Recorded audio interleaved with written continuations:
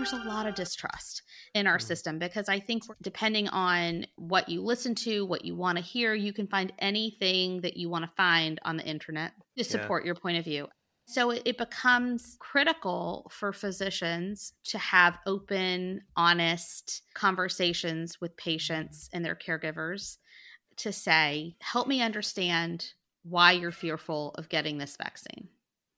And truly meeting people where they are. And COVID's not going anywhere, friends.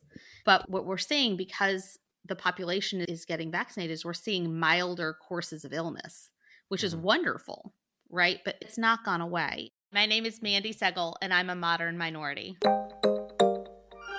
Welcome to Modern Minorities. This is a show about work and life, told through the lens of what makes each of us different. I'm Sharon Lee Toney, a Chinese-American girl born and raised in New York City.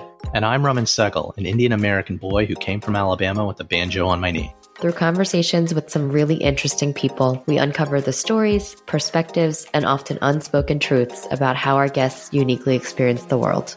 It doesn't matter where you're from, the color of your skin, or who you love. We're all minorities somehow, but we're no one's model minority. This is a show about all of you, for all of us.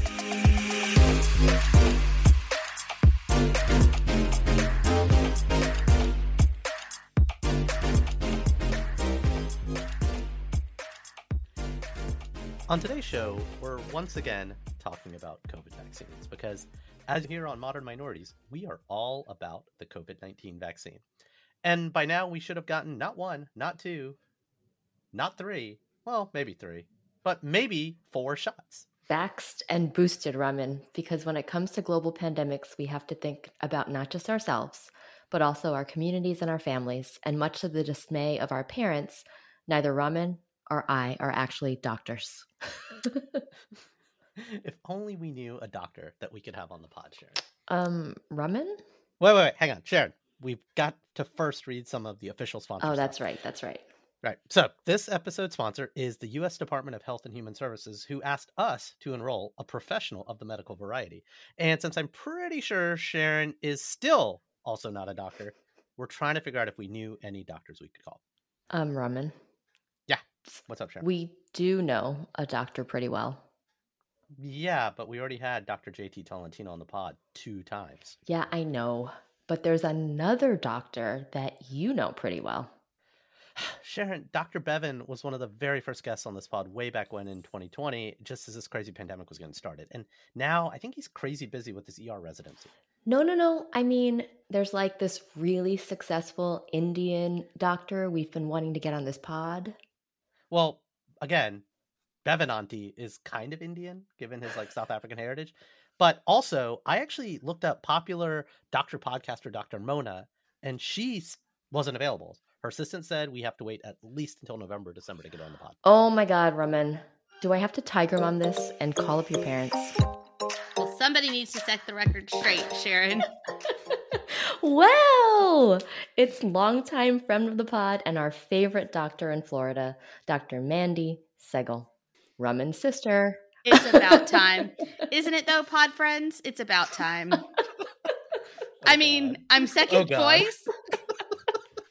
And that's okay, because family always comes last, but I'm here. I'm here to set the record straight. I am just going to recuse myself from this entire podcast. For those of you who don't know, we've mentioned her many, many times because Mandi's probably our most loyal listener.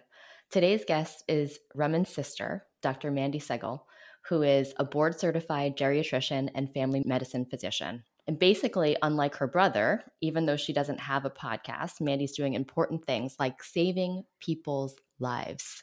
So she probably knows a thing or two about vaccines and other things. Welcome to the podcast, Mandi. Thank you, Sharon. It's so nice to finally talk to you. I feel like I've known you based on listening all the time and connecting lots of my friends to this podcast.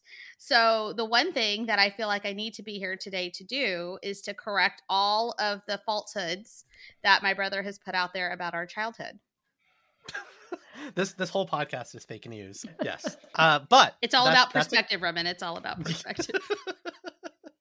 It's a certain perspective. Look, we can do that, I guess, as long as we also talk about vaccines, because as we all know, there's this thing called COVID out there, and that's what the fine folks at the U.S. Department of Health and Human Services wanted to do. Fair enough. All right. Awesome. So if you're planning on getting together with your family, you should protect, like these two have on this podcast. You should definitely protect yourself and them by getting an updated COVID vaccine. If you're 50 or older, you're at greater risk for hospitalization and death, especially if you have a chronic disease. Who knows a thing or two about people over 50? Are you about to say your sister? Yes. And that's not because I'm 50. I'm Yet. All right. So, Dr. Mandi, I hear you're a board-certified geriatrician and family medicine physician, but I guess what people really want to know, where are you from? Well, if they've listened to your intro, they should know. I, too, am from Montgomery, Alabama, born and raised. And what all the folks at home want to know is what you say when folks ask you, where are you really from? I really say I'm from Montgomery, Alabama, because I'm fascinated. You sound like you're from Alabama more than me. I do sound like I'm from Alabama more than you. Really, often what I'll ask them is, why did you ask me that question? Because I really want to put the ball back in their court to find out what they're really looking for. Yeah. So just this weekend, I will tell you, I was at an event with my daughter, and somebody came up to me and was, I think, trying to pay a compliment, but she said, "You're really pretty." And I said, "Oh, thank you." And she says, "What are you?" And I paused for a second because it's been a really long time since somebody's asked me that question that way. And I said, "Well, I'm a human being." Good answer. Truthful one. Yes. And she just looked at me and I said, "Why are you asking me that?" And she stopped because I think she realized. And she then said, "Well, where are you from?" And then, of course, I say Alabama. And then, of course, where are you really from? And it depends on how sassy I'm feeling that day as to how far I'll let it go. But to be clear, my entire experience is you have a high average level of sass when confronted with nonsense. But yesterday was not the time. So I gave in and I told her. So as Raman's told you on the pod many times, my ethnic heritage is East Indian. And so, but yes, we were both born and raised in Alabama. And people are always surprised by that. It's our fun fact. It is our fun fact. Even though I do hear the Alabama. I do hear it more in your voice than in Raman's. It's so interesting to finally talk to you. It's there mostly when I'm tired, which I am all the time lately because of COVID. But yes, it's been a long 2.5 years being a physician during COVID times. Yeah. Yeah. Well, we're going to go back way before COVID, though, for a second. So besides having an annoying little brother, I can't even imagine what that was like. Oh, there's stories. Yeah. What was it like for you growing up in Alabama? Well, it depends on, I guess, what part, right? So I think, again, as Raman shared on this podcast, and so have several of your other guests in the past, there's an inside your house culture and then there's an outside your house culture. So inside our house culture was very much East Indian. We had our traditions, and as much as our mom tried to westernize things a little bit, it was still fairly East Indian centric, I would say. And then we had our outside. Wait, can I ask a question? Sorry. Yeah. Why are we saying East Indian? I've never said that. Like, did mom and dad call it? No, because where I live now in South Florida, I have a lot of West Indian colleagues. But hang on. Our people are from Punjab, which is literally on the western border with Pakistan. So why are we calling it East Indian? Is that like British East Indian? And what are West Indies like? So I need to be educated now. So I call it East India. Yeah. To differentiate it from my West Indian colleagues. Right. And where are West Indian people from? Well, to my knowledge, they're from the Caribbean islands. So places like Trinidad and Guyana. The people that I'm specifically speaking about are people from Trinidad, people from Guyana, and other islands in the Caribbean. Yeah. But those are just two that I know of. But they're culturally very similar to us because they eat things like roti and but instead of calling it chicken curry, they call it curried chicken. Which is like, I know it's a small thing, but it's fascinating when you hear it said differently. What do you call it? You call it curry chicken? Chicken curry. You call it chicken curry. What do I call it? I think I call it curry chicken. Well, it depends. You have a Caribbean husband. I You should do. ask him. Yeah. Yeah. And my mother-in-law is part West Indian. So See? curry chicken. Yeah. That's the differentiator. Well, also, they also stuff their roti, right? Which is They also do. because Yes. here we got really excited when we first moved to Florida and we found a roti shop. I was like, oh my goodness, what is this? And we went down and it was something very different than the roti that I know. Yeah, their rotis are more like burritos. Totally. And delicious, like, to be yeah, clear. everything is inside the roti. Yes. Whereas we eat it separately. Right. So again, similar but different. We're all but we don't eat it enough. Like, I don't know about you, Mandy, but like I can't cook roti. Like, but Mom can cook roti. And my 7-year-old can cook roti. Because their respective grandma's been teaching. That is exactly right. From scratch? Yes. Yeah. That's impressive. That actually happened on a vacation recently when our parents were visiting and we were in this vacation house and like our mom just went on a tear teaching my daughter. And it occurred to me the other night because she was talking about it over dinner and I was like, oh shit. So my mom can cook me roti. And when my daughter grows up, she's going to be cooking me roti. So I can like just skip it completely. You can skip a generation. Does it require special equipment? No. No, right? Just competence, which I don't have. I just don't know how you make it so like thin and like get it to that consistency. I think that's just practice, right? That's just practice. Yeah. But I don't think that it requires any skill. It's not even that complicated of a recipe. It just is. It's like flour in a pan. It isn't. It's what's the right way to say this? It's just technique. You gotta want to do it. Right. True. That's how I feel about fresh pasta. Yeah. It's not hard. It's not hard, but it just seems so complicated because you could just open up a can. But box. You don't make roti. Your daughter makes you the roti, right? But she doesn't really. But she can. Okay. But yes. I don't even know how we got there. What are you talking about? All right, Mandi, going back to Alabama growing up. Yes. But I'm also curious to know like what you wanted to be when you grew up. And so what I wanted to be when I grew up was a teacher because my mom was a teacher. And that's right. I've heard all that. of the women that I knew, the role models that I had that were working were teachers. Mm-hmm. So that's what I wanted to be. And my mom and dad basically said, you can't be a teacher. They said you can't be a teacher, even though she was a teacher. That's exactly right. And so, and Dad was too. Yeah. Mm-hmm. Oh yeah. And so I was like, well, why not? Did they say exactly why not? And my mom said teachers in this country aren't valued, and she's not wrong about that. And we want you to make sure that you're able to be self-sufficient and never to have to rely on anybody else for anything. That was always the messaging that I was given, which I thought was really progressive for an Indian family in the early 80s. Yep. And my dad always said, you can do anything you want to do. Don't ever let anybody ever tell you that you can't do anything you want to do. Except your parents who are telling you. Exactly. But in terms of don't ever let somebody say you can't change a tire because yes you can and let me go show you how to do that, right? Mm-hmm. Don't ever, like my dad taught, I don't know if he taught you this, Raman, but he taught me how to change a tire, how to change spark plugs, how to change our oil. We were very self-sufficient kids. I got the shittier version of the car that you drove, so of course I had to learn it because the car was in worse condition. You ruined it for him, Mandi. No, I was better for it. To be very clear, Raman got a lot of the better deals on the back end of things. So we probably, I don't know how much of that you want to get into, but in this 10 podcast episodes. Yes, exactly. This could be a whole mini series inside the series. I am here to represent all of the oldest children. That's all I'm going to say about that. So you wanted to be a teacher. They said, don't do it, even though we're doing it. Yeah. Well, and so I was like, fine. But then, okay, what do I have to do? So in high school, we had to take an aptitude test, right? Mm-hmm. So to try to figure out, I think every high school does this. I'm not sure. Anyways, we did it.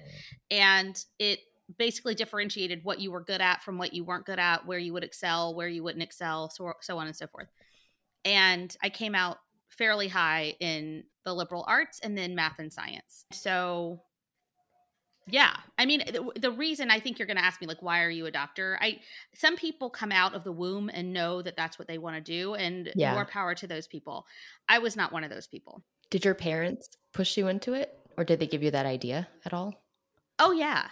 Because that was Okay. one of the professions that was respected, Sure. right? Yeah. That was valued in this country. Maybe less so now, but certainly then. And that you could make a decent living and not have to rely on and be self-sufficient, right? So yeah, they pushed me into that direction. And so I said, let's give it a go. Let's see. And there was an opportunity to apply for a program where from acceptance to college, you also got accepted into medical school. So right out of high school. Wow. So I said, well, let's see. And if we get into this, well, then the universe is trying to say something. Yeah. And so I got into that program, and I think the rest is history. And did you ever find It's really yourself... not deeper than that. Well, it's just interesting, right? Because so many of us, especially those of us with Asian parents, were told too that we had to be doctors or lawyers or engineers or other things. And I was pre-med my undergrad years. And then I took a class, what was it called? Evolutionary biology, I think was the name of the class. And it was basically a class where you had to dissect animals, right? Or like living beings, and kind of going down the evolutionary chain. So you started off with maybe like a worm, and then anyway, so every week it was kind of going up the chain. And so I did frogs, and that was okay because in high school we had also dissected frogs. But the week after were cats, and we dissected a cat, and I was like, I can't, because I think eventually you worked up to like cadavers or something like that. And I just couldn't do it. I was like that was my limit. My limit was cutting open an animal that could have been someone's pet. Yeah, and I just wonder if you had moments like that where you were kind of like, this just doesn't feel right anymore, or I don't know if this is right for me anymore. I think anybody who goes into medicine has had moments like that. And if they haven't had moments like that, I think they're not telling you the truth. Yeah. I think for me, it was the one question I'm often asked is when people find out that I'm a physician is they'll say, gosh, you went to school for a really long time. And to me, I never really thought about the time perspective, like number of years to end training. It always just was sort of begin with the end in mind and then continue the path. And I just kept excelling in the path. So it just seemed like very reasonable. I didn't think that there were other options. And that seems ridiculous to say. I'm always very jealous of people who figured out that there were other options, but it's just, I was always just really good at the things that were placed in front of me. And so I just kept going. And it was, you get through med school, you pass several tests, you sort of ring a bell, and then you move on to your residency training, and you go through residency and you pass several tests and you ring another bell, and then the next thing comes on. And it's sort of just like for people like me who are gold star junkies, we like to pass things, to go on to the next thing, to collect the prizes, so to speak. And then you get into real practice. And that's where the letdown happens, because then you're in practice and you're in your either early 30s or late 30s, depending on how long your residency was. And you're like, this is it. Right? Because then our age matched peers, right, have finished college or probably on their first marriage, have had their children, and have already started their earning potential. And we are just like in our early to mid 30s and just beginning our lives. So there's a lot of what I like to call delayed adolescence that happens too with physicians, where we just, because we were in school that entire time throughout our lives. But what I always found interesting, because like we obviously grew up together and then we spent many years apart while you were on your medical journey and I was across the United States. Yes. And the world. No, but the world. Figuring it out. But, and then we came back together in that period, right? You were coming out, we were roommates for a brief moment during one of your medical fellowships. And we got to know each other as grown-ups, and it was almost like a sitcom. But the thing that The Odd Couple. Yeah. But the thing I really came to admire at that moment in time, other than like us being grown-ups after not really having seen each other since teen years, effectively. I mean, so we saw each other at like Christmas and Thanksgiving and stuff. It wasn't so much a pivot, but you like bolted two extra things onto your career, right? One was the idea of academics, And two, and I guess not so much a bolt on because you were studying family medicine, but you decided to specialize in geriatrics. And I guess I want to unpack that. I mean, I think the educator part is just like, it makes so much sense. If we look back at mom and dad always being teachers and the role models in our life, be it Dr. Holland or Sherry or Miss Stringer, right? Mm-hmm. Like all of these people were teachers, right? Mm-hmm. So they were like gods to us almost, or just like the cool uncles and aunties. Well, they were right? mentors. They were effectively role models and mentors. Mm-hmm. Yeah. But geriatrics, I mean, I think when my business brain turned on and I looked at like the demographics, but like what made you pursue geriatric medicine specifically? Because it's not brain surgery. You could have made a shitload more money in radiology. I remember we talked about that back in the day.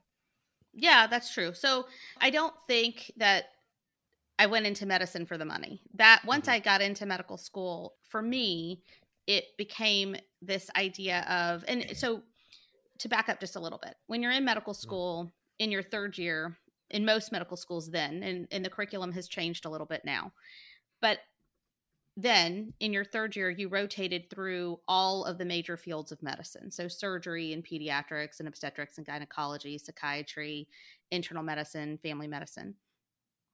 Basically trying to decide, again, what is it that you want to be when you grow up? What specialty do you want to pursue? And again, some people had already known this. They were like predestined to be a surgeon, came into medical school knowing that that's what they were going to do. And I came in sort of undifferentiated. I don't know. I want to see and explore all of it. And when I did my family medicine rotation, I loved it. I loved every bit of it because I got to see children. I got to see adults. I got to see older adults. I got to deliver babies. It was amazing. I got to care for the entire person throughout their life spectrum. And I thought that that was amazing. And to connect with people on a real personal level, to have that continuity of care where people kept coming back to you. And the highest honor really then and still now for me is when people will refer their family to see me or their friends because they have that much trust and faith in you. It's incredibly humbling, but I loved every bit of that. And I was really in medical school, really dissuaded from doing family medicine. Oh, you're too smart to do that. And I was like, but smart people need to do this. This is amazing. Yeah. And primary care is important. And truly primary care is the bedrock of what everybody needs. And it's Can I say something really quick? Yeah. I feel like every time there's a famous doctor on TV, like, and Mandy and I'll be like home because mom and dad have seen they're not a primary care doctor. Yeah, she's like, they're just a brain surgeon. They're just a this. And I'm like, and then I don't know how much trouble I want to get into on this podcast. No. I'll but it's just like, I'm a believer. Like the more I've heard Mandy tell me about this, it just makes like the world will be better if we just went and saw our like primary care physician. Well, right. I mean, if we practiced what we want to preach, right? If we practiced, what do they say? An ounce of prevention is worth a pound of cure. No, something like that. Yeah, that's it. That's it. I always mix my metaphors, but so it makes sense, right? If you exercise every day, you likely will have good health for the rest of your life. That's not rocket science. That's not the American way, though. No. But the American way is a pill for every ill. Yeah, right? And that's really frustrating. What else is frustrating for us as primary care people is to watch, well, I can only say this for me as a primary care person, is to watch the success of physicians on television who are espousing the principles of primary care, but who aren't primary care physicians. And they know that they're not. Mm-hmm. And that's really frustrating. Some don't even live in Pennsylvania. Well, we'll leave him alone. I know how much you love that guy. That's so funny. I don't think that you want to have a political podcast, but we can certainly go there. But really, almost all of the famous doctors on TV aren't primary care doctors. And that's a real shame for the public, quite frankly, because a lot of people, even my age people, don't have primary care doctors. And what does that say? Right? So why did I go into geriatrics? Okay. So when I was in my training, I felt very confident at being able to care for little kids because I had really good pediatrics training. In family medicine, you get comprehensive training in the care of the entire person. So from pediatrics to geriatrics. But I really just didn't feel I had really good training in taking care of middle-aged adults. I just felt like there was something very special and unique about older people that I didn't have those appropriate tools in my tool belt to take care of them. And at that same time, our grandmother was ill multiple times, in and out of the hospital, as often happens as you get older. And every time I would go out to see her and would watch the care that she was receiving, I was watching how frustrated I was at the care that she was receiving. There are lots of stories around that too. But I promised myself then that I wasn't going to be like that, and that I was going to learn how to do better and have the knowledge and skills to do better for other people's grandparents, other people's parents. And to do that was going to require an extra year of training in geriatric medicine. There are a few other reasons, but that's the primary one. And so I pursued a fellowship in geriatric medicine. And then after that, I practiced family medicine in an academic medicine model. And I've been in academic medicine my entire career. So I got my teaching back in with clinical medicine. And I've been doing it now for a really long time.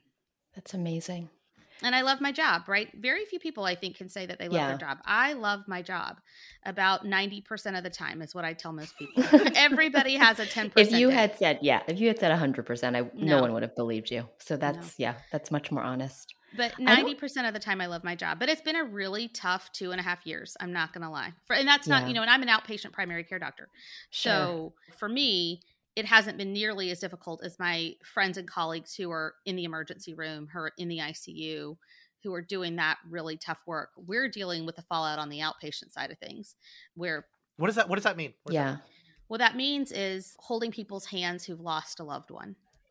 Talking to a spouse whose husband or wife is in the hospital and very, very sick. Trying to connect the dots for the inpatient team who doesn't know anything about your patient, and trying to give them that critical information that they need to know to best take care of that person who's in the hospital. Taking care of people where they are in the moment, whether it's triumphs of getting their diabetic glucose control under good control, or sadness, losing a spouse, losing a loved one. We do it all. And it's a lot. Yeah. It's interesting hearing you speak about this, mainly because I don't have a lot of insight into geriatric care. I mean, I've had grandparents that have all now passed away. But as you explain it, I'm thinking about my own mother-in-law who a few years ago, and she was head nurse, always super healthy and very, very aware of going to doctors and all of that stuff. So took care of herself her whole life. And she slipped and fell a few years ago, and she kind of never went to do anything about it. So she never went for physical therapy. She just never got it checked out. And she's older now. She's in her 70s. And that hip injury has turned into a hip replacement on one side. And because one side has gotten replaced, now she's considering getting the other side replaced, just because over time the imbalance, I guess, wears on either side. And as you're talking, it just makes me, this isn't directly connected. It's kind of a circular thought, but I think about pediatric care. And when I bring my own kids and they go to the doctor, and especially when they're very, very new, right? You're going in first it's every couple of days, and it's every couple of weeks, every couple of months. Now it's once a year for wellness visits. And there are certain milestones, and it's always this celebratory, you grew 3 inches, or you gained 20 pounds, or are you playing sports now? And are you doing these things? And it's the mindset and the types of questions, and also the exam itself is very much about growth and expansion and being more. And I just wonder, geriatric care, if a lot of that, you're saying meeting them in the moment, but I also, how do you handle the fact that in probably a lot of cases, you're actually dealing with cases where it's end of life care, right? And so, or something like end of control, like Mandi, we talked about this, saying you can't have your driver's license anymore. Right. Yeah.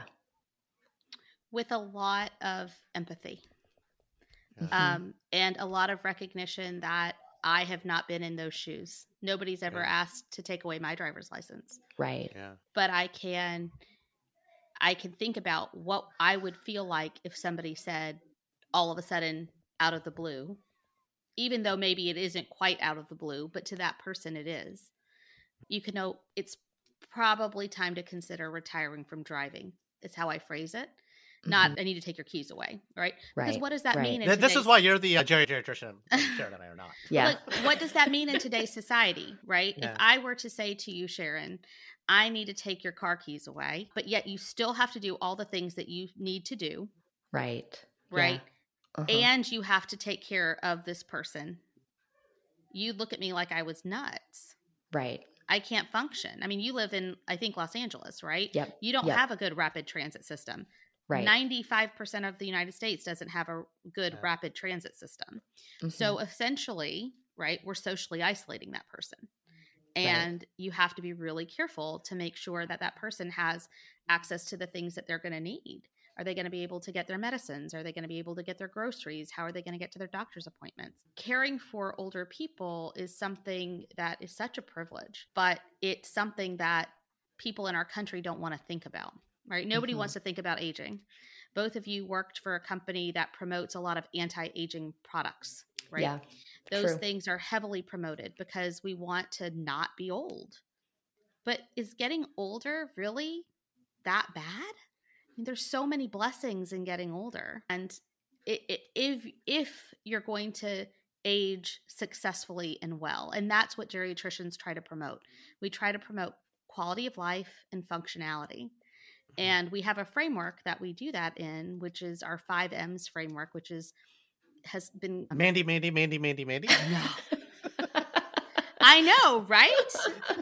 They should just make it that, Mandi. No, but it's not. It's actually more of a jingle, and then you call it. Be amazing. Okay, no. We'll work on that later with your like evil marketing mind, but no. So the Institute for Healthcare Improvement came up with this with very many talented geriatricians from around the country and in the world, came up with this concept of the age-friendly health system. So how do we make it so that all of the places where people receive care are friendly towards people who are aging? And they came up with this 4 M's model. And I know I just said 5 M's, and I'll get to that in a second. But the 4 M's are mind or mentation. So how do we take care of patients with dementia, which is cognitive impairment, delirium, which is acute mental status change, or depression? How do we take care of and make sure that our health systems are appropriately able to care for people with mobility issues, right? People who use canes or walkers or any other assistive devices. How do we make sure that people's medications are optimized for them? And the 4th M, which really is the most important M to me, is what matters most to our patient. How do we ensure that we're asking the questions in the right way to find out what matters most to our patients? And what I mean by that is what are their goals, their values, and their preferences for their care? So the way that I ask that question is, what makes a really good day for you? And people always look at me like, you're my doctor. Are you really supposed to be asking me that question? I'm like, quite frankly, I'm really interested to know what makes a good day for you, because if you can tell me what you want to do, then I can make sure that all of the stuff on the healthcare side of things, we tie back into meeting your goals. And then the 5th M, which the American Geriatric... It's Mandi! No, I know, right? It should be, but it isn't. Is, the American Geriatric Society and all of the clinicians in the room said, but we have our patients are complex. And so the 5th M is multi-complexity, which is the complexity of aging, how our physiology changes as we get older, how different disease processes will present differently in older people. So the 5 M's are mind or mentation, mobility, medications, multi-complexity, and what matters most to the patient. So when we see patients, Sharon, to answer your question, those are the things that we kind of delve deeper into, and we celebrate those successes. That's great. One day when I'm an older woman, I want to come and see you, Mandi, if you're still working. Yeah, hopefully you'll be retired by then. Exactly. But here's the other thing, right? That's really important to mention is that in our country, in the United States, geriatrics isn't a very sexy specialty. If you look at the bell curve for physician payment, we are some of the lowest paying physicians. So none of us do this for the money. We all do it because we love doing it, and we love taking care of our patients and their families. So we do dyadic care. So just like a pediatrician takes care of a child and their parent, we take care of our older patient and their children or their family caregivers in the room. So we have 2 patients really that we're taking care of at all times to make sure that that caregiver, loved one, child, adult child is able to support our patient in a meaningful way. And those children come in when their parents allow them to come in. I should be very clear. If the patient is not wanting their children to be involved in their care, then we take care of that singular person. But yeah, no, sometimes even our colleagues don't know that geriatricians or geriatric medicine exists until their family member gets sick that's older. Wow. And then they come and find us because then we become relevant. And so there's this concept too of this idea, because there are not that many board certified geriatricians in the United States. I think it's less than 6,000, less than 5,500 board certified geriatricians in the US. And we know that there's a demographic imperative of older people in the United States. So this concept of big G geriatrics and little g geriatrics. So big G geriatrics is the geriatricians, right? The board certified geriatricians. And the little g geriatrics is everybody else in healthcare. So geriatric medicine really has put out a lot of energy and effort into ensuring that all of our trainees are well versed in caring for older people to the best of our ability to be able to do that, whether it's developing competencies for medical students and primary care residents. We have funding for specialists who are interested in caring for older people to come and learn more about the principles of geriatric medicine. So we are recognizing that the hallmark of geriatrics is it's a team sport. And we know that we all do better when we all can work together as a team, whether it's the physical therapist and the pharmacist and the physician, the nurse. I'm going to leave a lot of people out, not intentionally, but we all work together better for the patient when we work together as a team. And now a word from our sponsor, the Department of Health and Human Services. Wait, what? Didn't we already encourage everyone to get their vaccine? And boosters. Of course. And boosters, dude. What do you think this is? Amateur hour? Sure thing, Sharon. But as you can tell from the leaves outside, it's autumn. I live in LA. As the rest of us can tell from the leaves outside, it's autumn, aka my favorite time of the year. Ah, yes, autumn. A time for harvest festivals and family reunions. Don't you mean mid-autumn moon festivals? And festivals of light. And football season?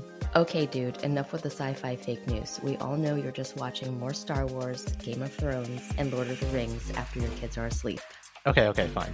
But all that other non-streaming stuff this fall involves family and friends. That's right. And if you're planning on getting together with your family, you should protect yourself and them by getting an updated COVID vaccine. If you're 50 or older, you're at the greatest risk for hospitalization and death, especially if you have a chronic disease.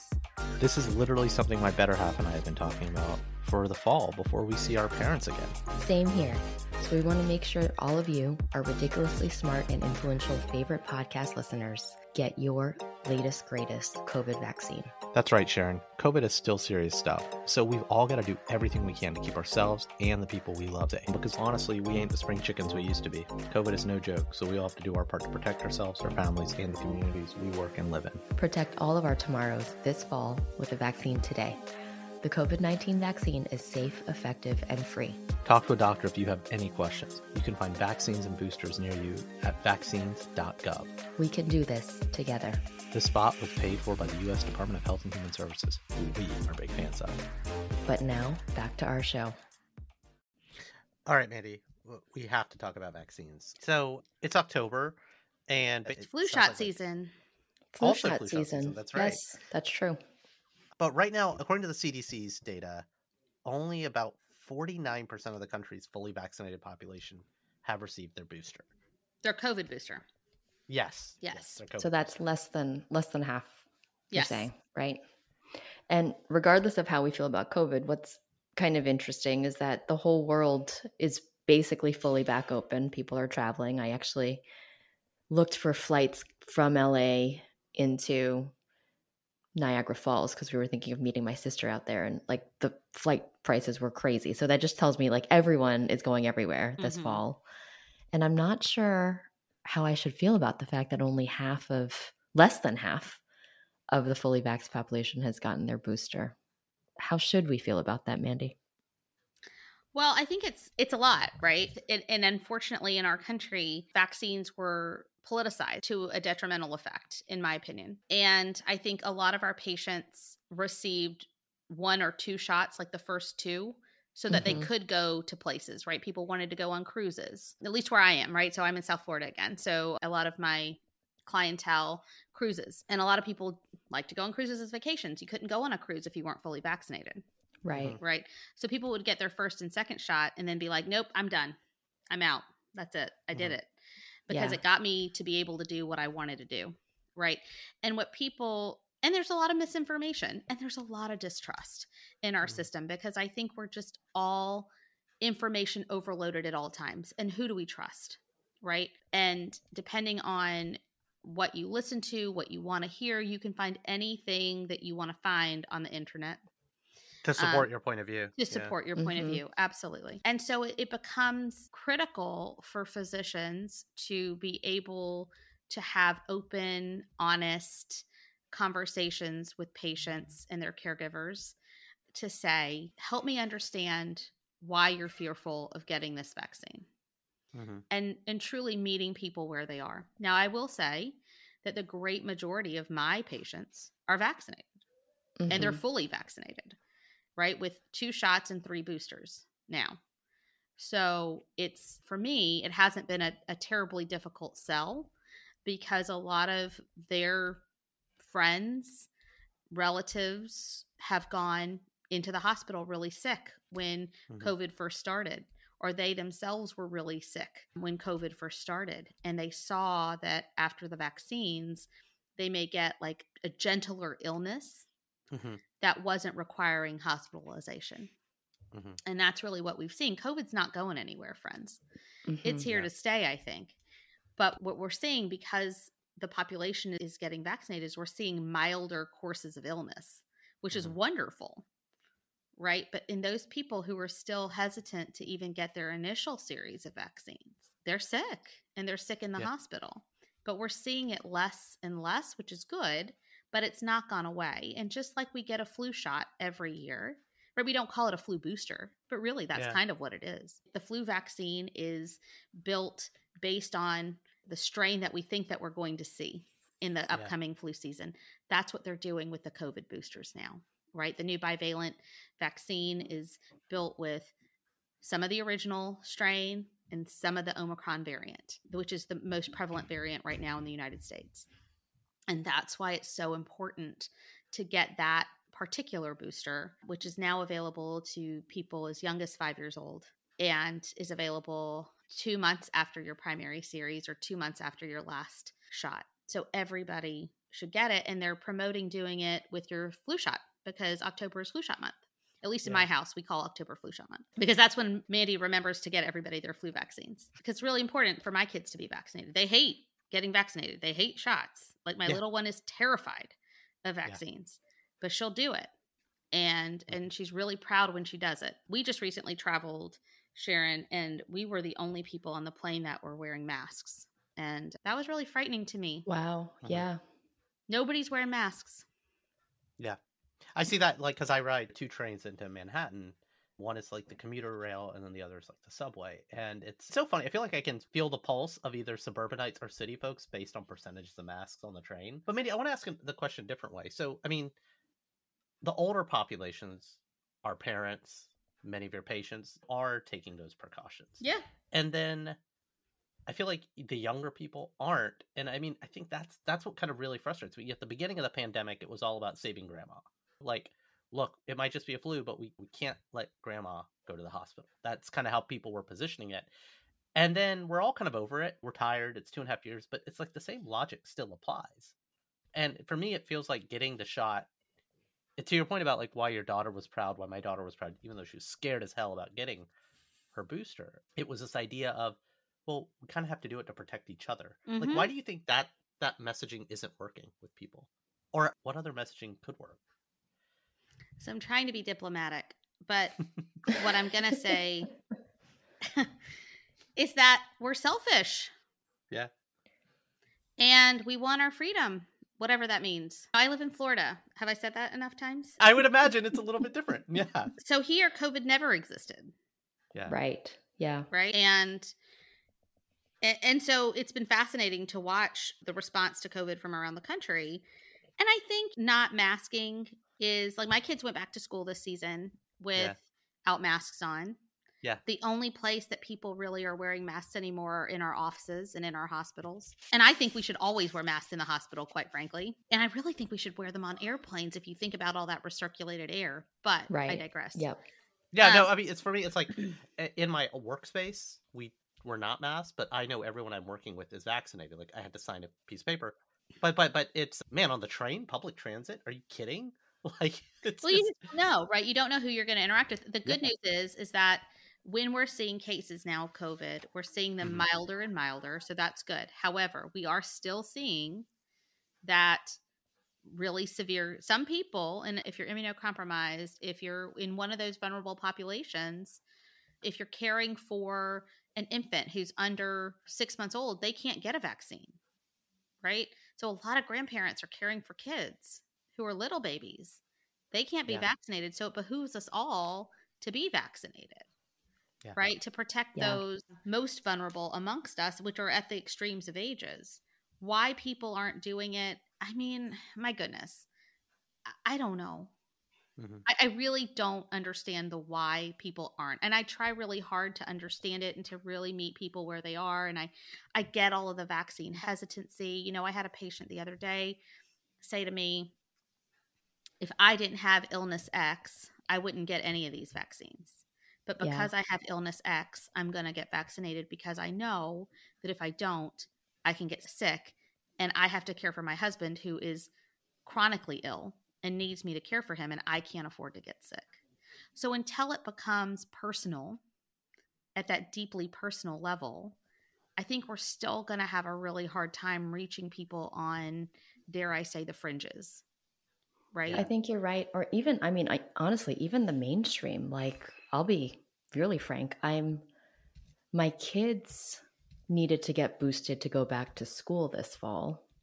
And it was only because of that one, I even took them to get boosted, because like there was just, I knew there were boosters, right? But there was kind of no mandate for them having to have the boosters, and there was no restriction for them not having boosters because they were fully vaxxed already. So it was one of those things where it was just kind of like, oh yeah, we'll get to it. But it wasn't until every year you've got to turn in the medical form or whatever. And it was which you have to do for the flu, right? Right. So same thing. Yep, they need their flu. Right? It's a carrot stick thing. You're right. And when there's a stick, then that forces you. And even for myself, so it wasn't until they needed a booster that I even got myself boosted, because it was just kind of like, oh yeah, right. Like literally it was almost like, oh, I forgot that I had to do that right now. And that's fascinating, because as soon as the first set of boosters was up, I was like, okay, everybody, let's get in the car. Let's go. Yeah. Right. It was like waiting in line for a Weezer concert for me. Yeah, right. It's like, right. And so I think there's a lot of people that are like, I'm definitely not on the fringe. I'm definitely not anti-vax. I'm just like, oh, I'm just going along with my life. Like it's not a priority. It's not a priority. No one's asking to check my card. Like no one's questioning whether or not I've gotten that third booster shot. So it's like, whatever. And so I think you should be on 5 now.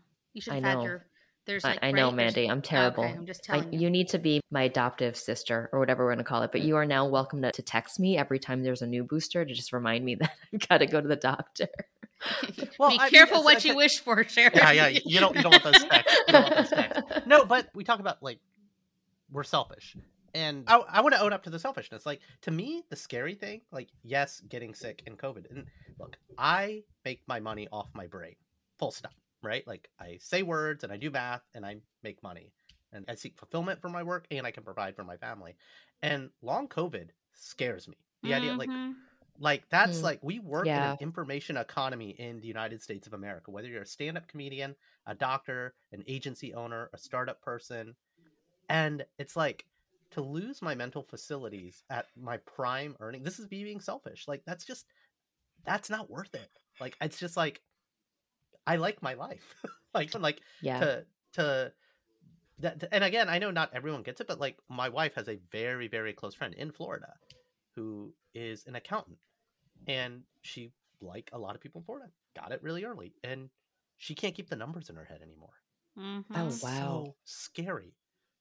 I cannot even imagine. That's like, so that's why, like, I am lined up like it's a Weezer concert to get my booster. Yeah. Anyway, and I think that, like, I don't know if like that's the selfish messaging for Americans, Mandy and Sharon, but like, I kind of think it is. It's like, you want to lose your ability to like do what you love or do what it takes to survive in this country. I don't know, man. Do we need to have, like, remember those, and they still have them, the cigarette smoking commercials? Oh yeah. With the people who are very chronically ill with lung cancer from smoking. And they're like, don't be me. Yeah. Mm-hmm. I mean, not that we want to put long COVID. Maybe we do need to put long COVID on display.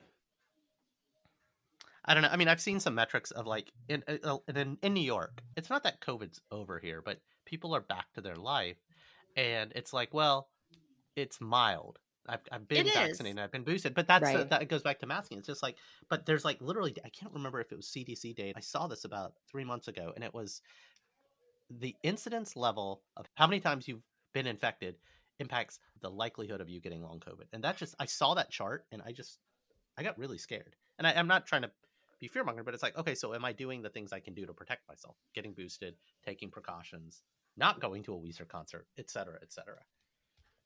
I don't know. That's just me. I think we all have to weigh our own risk benefit ratio. Yeah. Right.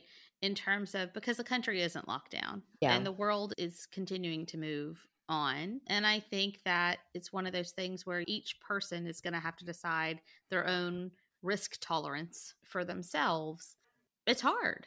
There is not a one size fits all answer here. There just isn't. But just know, I guess what I want one of the messages to be from this is, if you have cold symptoms, please check yourself for COVID. Yeah. It's not just a cold. It may just be a cold, and I hope that that's all it is. Mm-hmm. But it still may be COVID. It's not gone. And you may have mild symptoms, and you may not have the fever. If you have GI distress, right? Upper vomiting, lower loose stool diarrhea, check yourself for COVID. It may just be a GI bug, but it may be COVID. And it's really important to make sure that if it is COVID, that you're properly isolating yourself from everyone else to not continue the spread. So those are the disagreements that we're having a lot with folks. Oh, it's just a cold. I'm like, but it could be COVID. Yeah.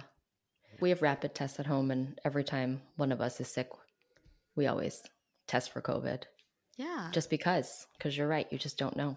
You don't and know. We do have a responsibility to, if we do have COVID again, to like not need to leave the house and to be in quarantine. So absolutely, you're absolutely right. And my little girl is so afraid of that rapid test because we're all allergy kids here at our house. And she'll start crying. Well, no one likes anything up their nose. Nobody likes anything up their nose. No. Oh, no, man. No. The marketing of it up here is like, it's called the tickle test. And that's cute. At first she hated it, but my son still hates it. Oh, because he's a baby. He's a total like, baby. What are you doing, Dad? Get that thing out of my nose. But I do also want to say, people said that the children were traumatized from wearing masks. No, they weren't. No, yeah. No. They wore them way better than all the rest of us did. Yeah. And for longer periods of time. Yeah. You know. I think they enjoyed it too. Like my third grader wanted to wear his mask all year this year in school. It's kind of, there's something about it. Yeah. Can I tell you something really gross?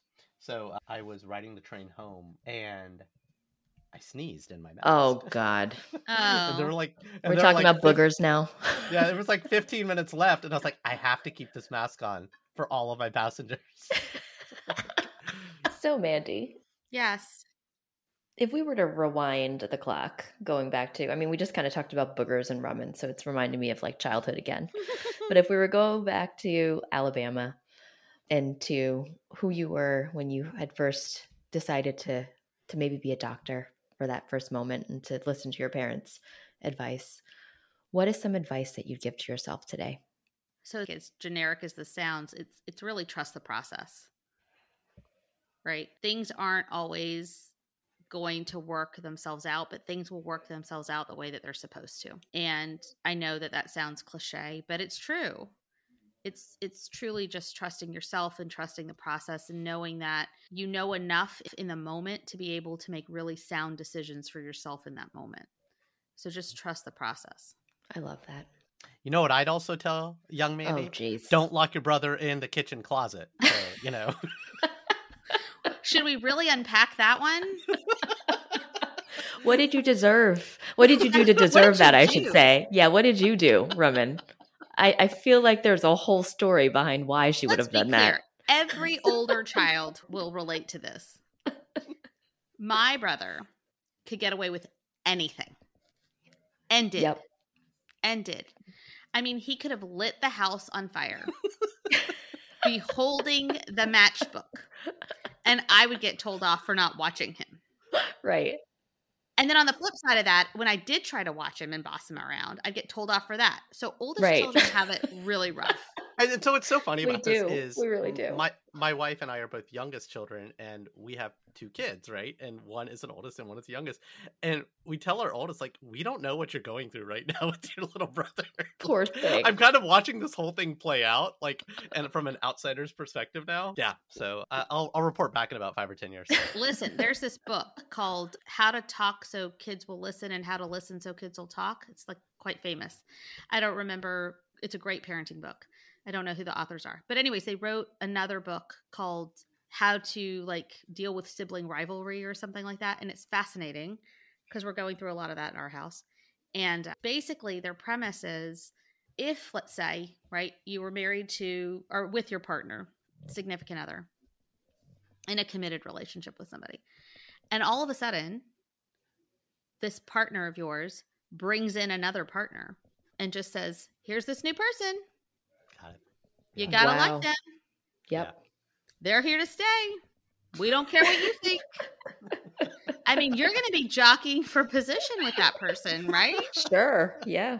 And I was like, you have got to be kidding. That like explains it all. Right? Doesn't it though? Right? Think about your own kids. Yeah. Both of you have 2 kids. Yep. That's what we do to them. And so we talk a lot in our house about equity, not equal. Not equality. Yeah. Equity, not equality. You get what you need. You don't get what you want. Yeah. Because it will never be equal, right? We always tell our daughter that our son has had 3 extra years of us alone. Yep. And she will get 3 extra years when he's gone to college. Right. Right? So it's like delayed for her, but that doesn't always fly. Sometimes they get it, sometimes they don't. But no. The analogy of the other person coming into the house, I was like, that's a good one though. I'm still reflecting on that. I'm like, wow, that would totally rock anyone's world. So that makes a ton of sense. And what I just realized too, Remen, if your oldest does have any issues with dealing with being the older just sister, talk to Auntie Mandy. She can call Auntie Mandy. Exactly. I actually tell her that a lot. So. Aw. Yeah. And tell her that Auntie Mandy used to lock you in the kitchen closet. I'm not telling her that. She's gonna know that she's gonna get really good advice on how to be a big sister.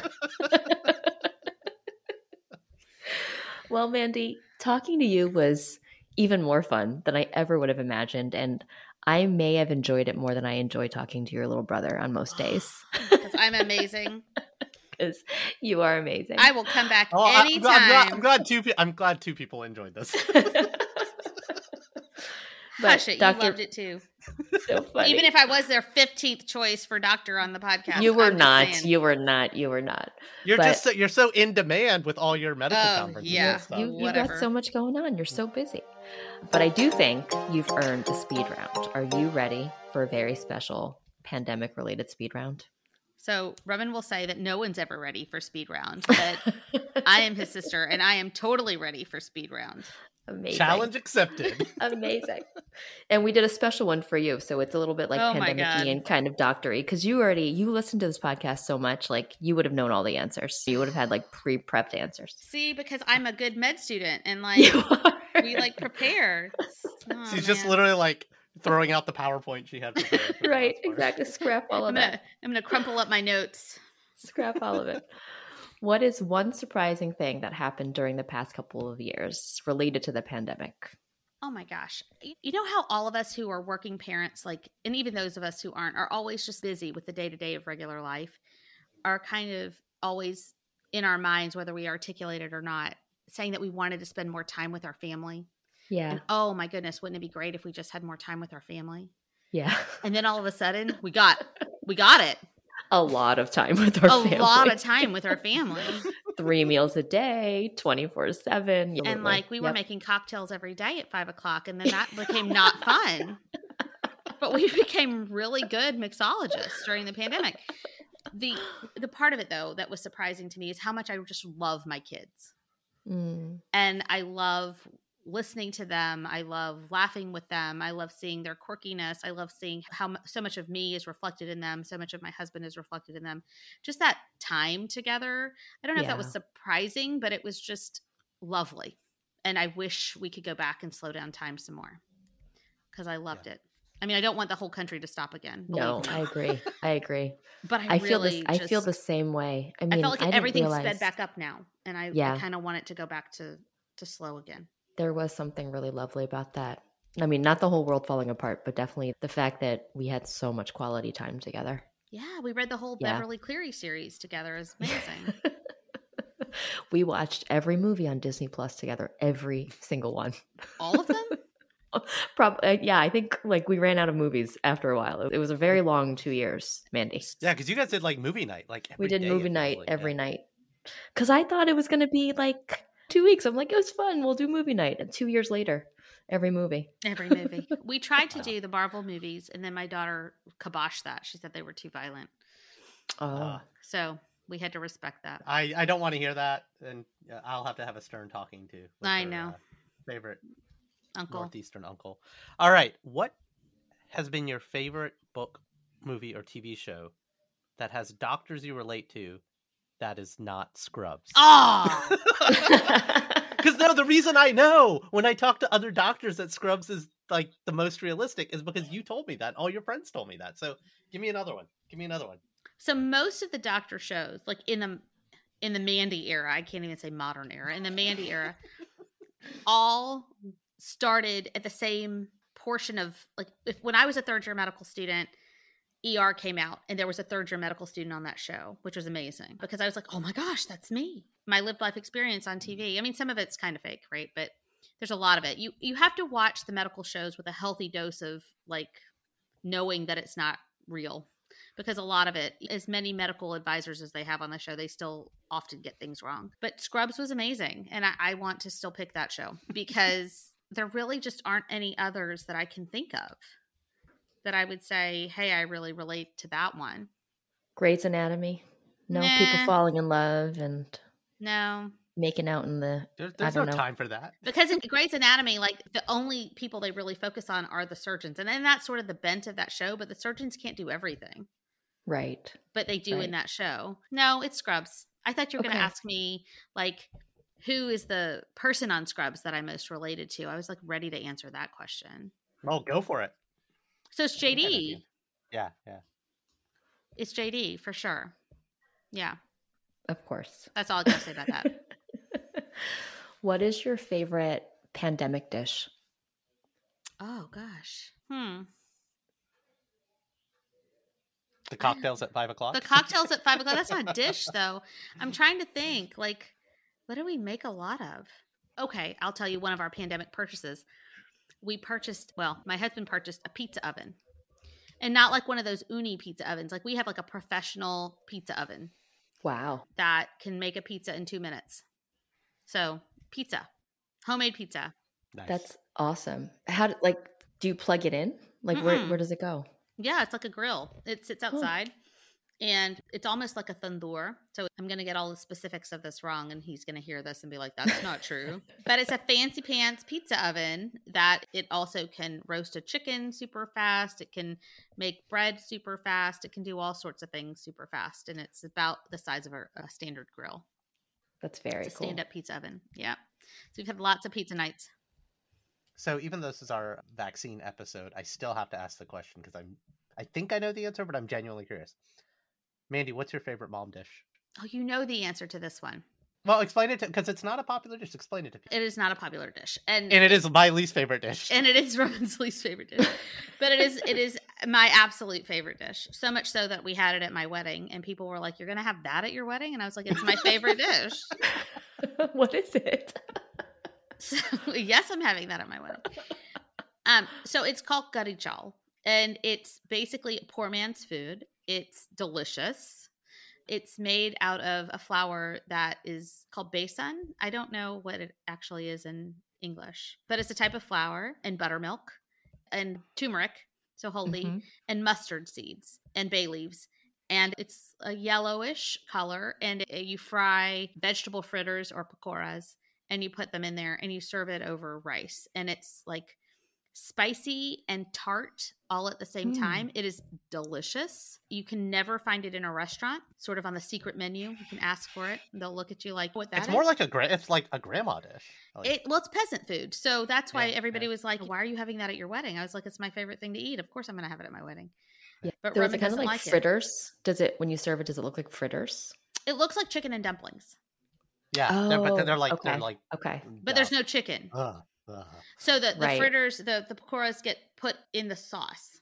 Soggy pakoras. It's soggy pakoras. Oh, but they're delicious. No, they're soggy not really... soggy pakoras in buttermilk mustard. No, that's not true. It's like mustard seed, whatever. It's not. No, it's delicious. It's absolutely delicious. And the beauty of me not liking it, it's more for Mandi. Absolutely. Yeah. There you go. You don't have to fight over it. Never. He refused to eat it. And it was the one thing that my parents gave him a pass on. Yeah, it was my only because it literally triggers his vomit. Like thinking about it, I'm kind of getting the but I mean I can see how maybe that felt that it's heavy because it's got buttermilk in it. But no, but it's not heavy. It's hard to describe. We'll just have to make you some, but it's like make me some. I can't wait. Delicious. It is, and we have an aunt in LA. You could roll in, and she would make it for you. Yeah, but yes, she would. But you'd never leave. So actually, because she'd adopt you, because she's amazing. So, but the thing is that it was the only dish at our wedding that was all gone, and not because I ate it all. Yeah. See? So, Raman, a lot of other people like this dish. Lot of other people like it. Hey, I'm a beautiful and unique snowflake. You are.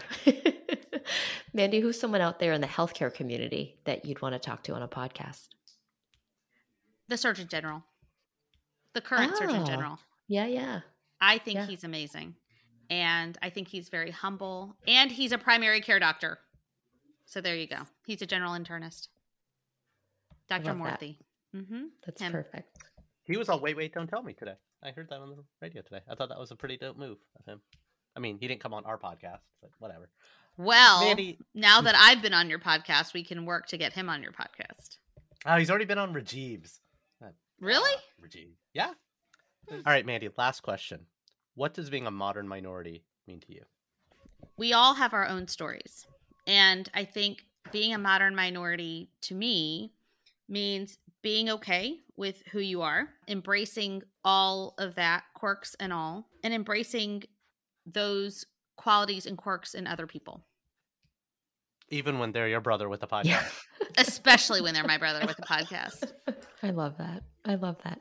Mandi, you are so lovely and so wonderful. And I just want to really thank you for being here today, but also thank you for listening for the last 2 years or so. And thank you for putting up with Raman and for shaping who he is today.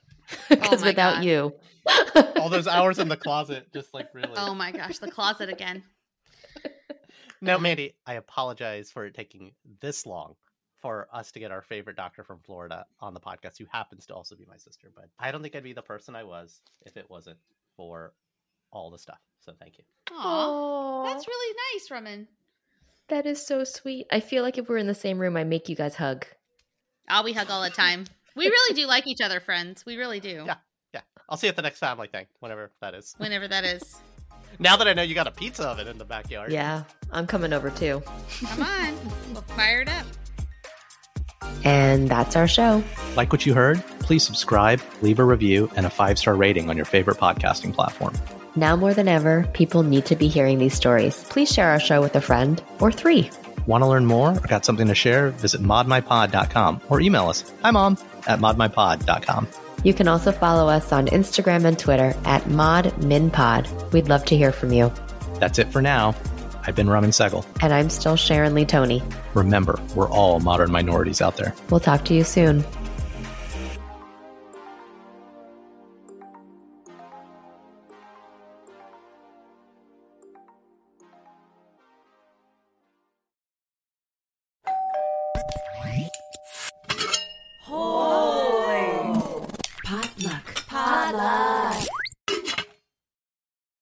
When you need mealtime inspiration, it's worth shopping Kroger, where you'll find over 30,000 mouth-watering choices that excite your inner foodie. And no matter what tasty choice you make, you'll enjoy our everyday low prices, plus extra ways to save, like digital coupons worth over $600 each week. You can also save up to $1 off per gallon at the pump with fuel points. More savings and more inspiring flavors make shopping Kroger worth it every time. Kroger, fresh for everyone. Fuel restrictions apply.